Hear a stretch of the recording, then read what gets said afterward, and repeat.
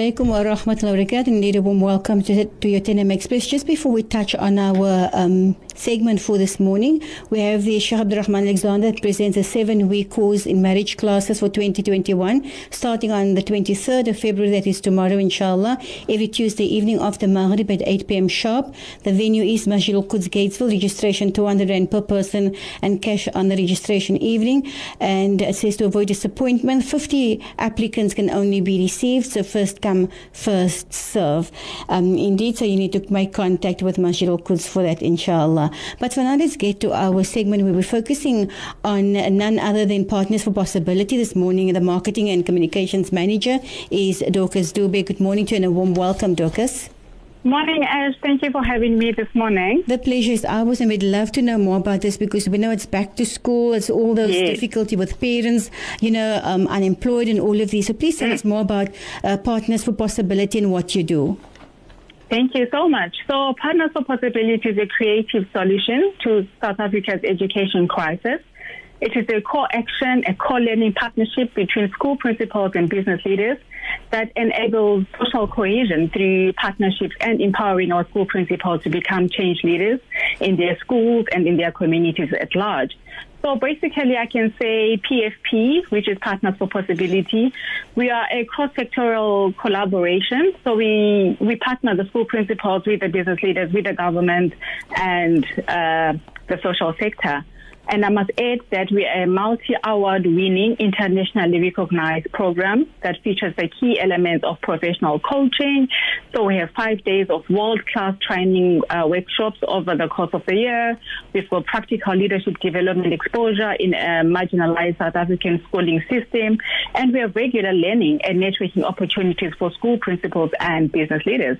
So the aim really is to just partner our school principals in under-resourced schools and business leaders. Indeed. And there are many of those schools, right? So in terms of the schools, how do you select which schools to support? Thank you. So currently we are in 1,400 schools in all our 9 provinces. And how we've selected these schools is the poor of the poorest schools. So these are your under-resourced schools. And as you may know, we've got 25,000 schools in South Africa, and unfortunately 20,000 are dysfunctional. So that is 80% of these schools need our support.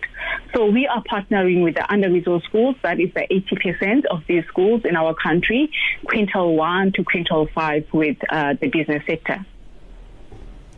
Indeed. So how are you supporting schools that are trying to get back to normality now? We can't say post-COVID-19, still during this time rather. Sure. So COVID has thrown a huge ball curve in our programming. So what we've done to support our schools is that we've ran food relief programs across the country in all our Partners for Possibility schools. We've helped the underprivileged families really to this regard. So we were providing food puzzles to the schools and the communities. What we've also done is we've moved the program to a virtual means. So the program is now being delivered virtually to continue supporting our school principals to lead during this crisis. And what we've also done is we run monthly school leadership forums where educators get a chance, to discuss pertinent issues such as leading in times of crisis, such as this during the COVID-19 pandemic, educator well-being, and how to deal with trauma in our schools. So we've really tried to diversify and become pertinent with what's happening across the globe. Indeed. Dorcas, and when you speak about trauma, I think, in every family or every school there will be learners who either lost a parent, a grandparent, or maybe an uncle and an aunt. So, trauma counseling is extremely important as well. True. I totally agree. Indeed. What are the challenges that you're currently facing, if any? Sure. As we are facing a lot of challenges, it's fair to say that we've lost lots of educators due to the COVID-19 pandemic. So we've lost our school principals, we've lost our teachers, during this crisis. We have had to move this program virtually, and that doesn't come easy and simple. Since, we've got connectivity issues, principals don't have access to laptops, to the internet, to computers. This has been a huge challenge really to move, virtually. But I'm glad to say that we are doing this one day at a time, step by step, and we're getting there. And also some school principals are not fully comfortable with technology, as you may know. So we've also added some form of, training so that our school principals are Zoom ready, because everything now happens on Zoom or Teams. So we've had to train them for those, for Zoom sessions, for Teams sessions. And also we've also had to provide data for school principals. Data is super expensive, and our school principals can't really afford this, to join the PFP program. So we've had to provide data for them. And also we've lost some of our funding, because most funders and most organizations have channeled their funding towards healthcare due to COVID-19. So that, leaves a huge funding gap towards education as well. But nonetheless, we have embarked on a campaign, and we've coined that campaign, The Future We Want. This campaign just really encourages us all to be active citizens, to be a contribution in creating the future that we want, and not just for us, but for future generations as well. I mean, what if we are the leaders we've been waiting for? We need to really create the future that we want. Indeed. So let's speak about, and I know that, you've been partnering with other corporate companies as well. Tell us more about the school uniform project that you're currently busy with as well. Thank you for that. So we've partnered with Edgars. Thank you so much, Edgars, with partnering with us, Partners for Possibility. Really appreciate your gesture. So we've partnered with Edgars to just, help retain dignity to our school learners. So what we're doing is that I believe that their collection boxes are going into 130 stores across South Africa, effective this morning, actually, until maybe the end of July. So the plea really is for active citizens to just, donate generic uniforms from your white shirts, grey shorts, your skirts, your blazers, white socks, grey socks, to these boxes that have been placed in 130 Edgars stores. And we hope that these donations in the form of uniforms will go a long way to our schools. We've got 1,400 schools, and most of them are in dire need of school uniforms for our learners. So we're asking for lightly used school uniforms, and the hope really is just to restore dignity to our learners. They need us, and these are our future leaders. This is our future generation. We need to equip them to be, great leaders that they are going to be tomorrow. So the plea really is just, please do donate lightly used school uniforms in Edgars stores. You'll find big boxes with collaborations between Edgars and Partners for Possibility in all 130 stores.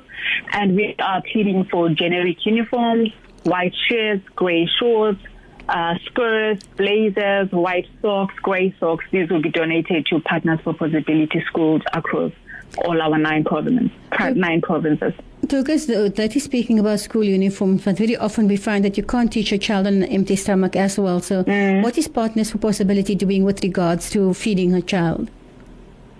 So in terms of feeding the children, we did that at the beginning of the pandemic. So that was sometime last year. We partnered with various organizations, and we've donated food parcels to our schools. But in this phase, we are just really looking into our school partnerships. So we're not into the food distribution agenda anymore. We believe that there are lots of non-governmental organizations as well as the social development sector that is working full force and just focusing on food nutrition and the delivering of food parcels to the schools.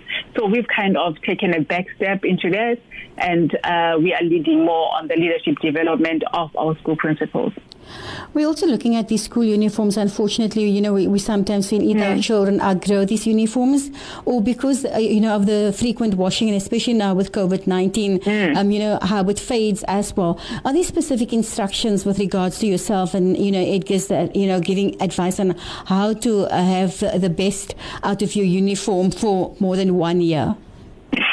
Thank you. What a tricky question, Ash, but I'll try to answer that. I would say that you must try and wash your uniforms inside out, and also when you just let them dry out in the shade rather than in the sun, so that they just retain their color. And also just read on the uniform instructions, that you just follow what the instructions say. I know we just tend to just wash the way we think, but there's usually an instruction label. So if you can just follow that instruction label, that may be useful and helpful to keep the uniforms last long, Okay. So, yeah. You've mentioned these boxes will be in stores until July. Yes. So is it from today? Yes, so effective this morning, I believe that 130 stores already have the boxes. I haven't managed to get to the shops, but I believe that this is happening already this morning. Indeed. Very often, Dorcas, schools have different uniforms for winter as, for summer as well. So are we looking at any uniform, whether it is winter or summer uniforms, if it's a good piece of uniform to still donate it, like they say, if it's second-hand, but if you can, then purchase something in store and put it in the basket as well? Yeah, so currently we're not really picking whether it's winter or summer uniforms. The children do need uniforms, but preferably summer for now, and winter is coming up very soon. So if you can purchase in store, that will also be helpful. But if you can bring your lightly used uniforms, we also appreciate that. So we are looking at the generic uniforms. So that's your white shirts, your grey shorts, your generic blazers, your white socks, and your grey socks. And then we will kind of figure out how we distribute to our various schools. How can our listeners get in touch with Partners for Possibility?